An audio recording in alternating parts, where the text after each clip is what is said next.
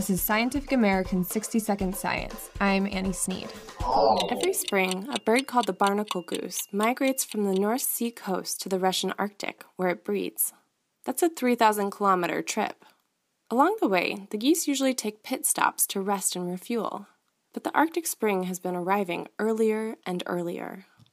So researchers analyzed 6 years of barnacle goose migratory tracking data to try to figure out if these geese, and other species like it, can adapt their migration to stay in sync with the changing seasons. And then we used satellite images to see when snow was melting in the Arctic, and then we could relate the timing of the birds to the snow melt. Bart Nolet, an ecologist at the University of Amsterdam.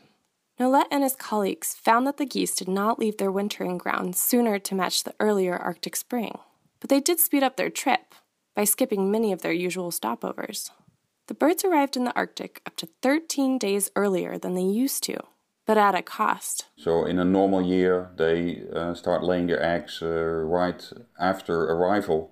But now they spent more than a week foraging before they were laying their eggs.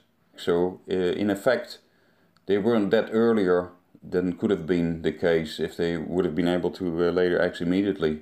And as a result, the chicks that hatched from the eggs in that early year, they survived much less than normally. Probably because they missed the food peak, which is actually a combination of very high quality in the grass and enough grass around. And that food peak is around 3 weeks after snow melt. But now they were a few weeks later. With devastating effects. We looked at the daily survival of the goslings. So if you calculate it over the whole month, then it's a quite dramatic decrease from 20% to only 2% surviving.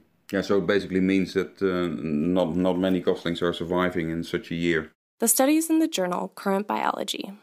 So why don't the geese just leave their wintering grounds earlier? When it's an early spring in the Arctic, it's not necessarily an early spring in the wintering area. So the birds cannot use any cue that's related to whether it's early or late spring to leave. But Nolet does think there's some hope they might be able to adapt. We know that the goslings learn their migration from their parents. So there is a lot of learned behavior in it. So it may well be that in the course of time some birds discover that they have to depart earlier from the wintering areas to be able to time their migration perfectly again and match it with the Arctic. Thanks for listening. For Scientific American's 60-Second Science, I'm Annie Sneed.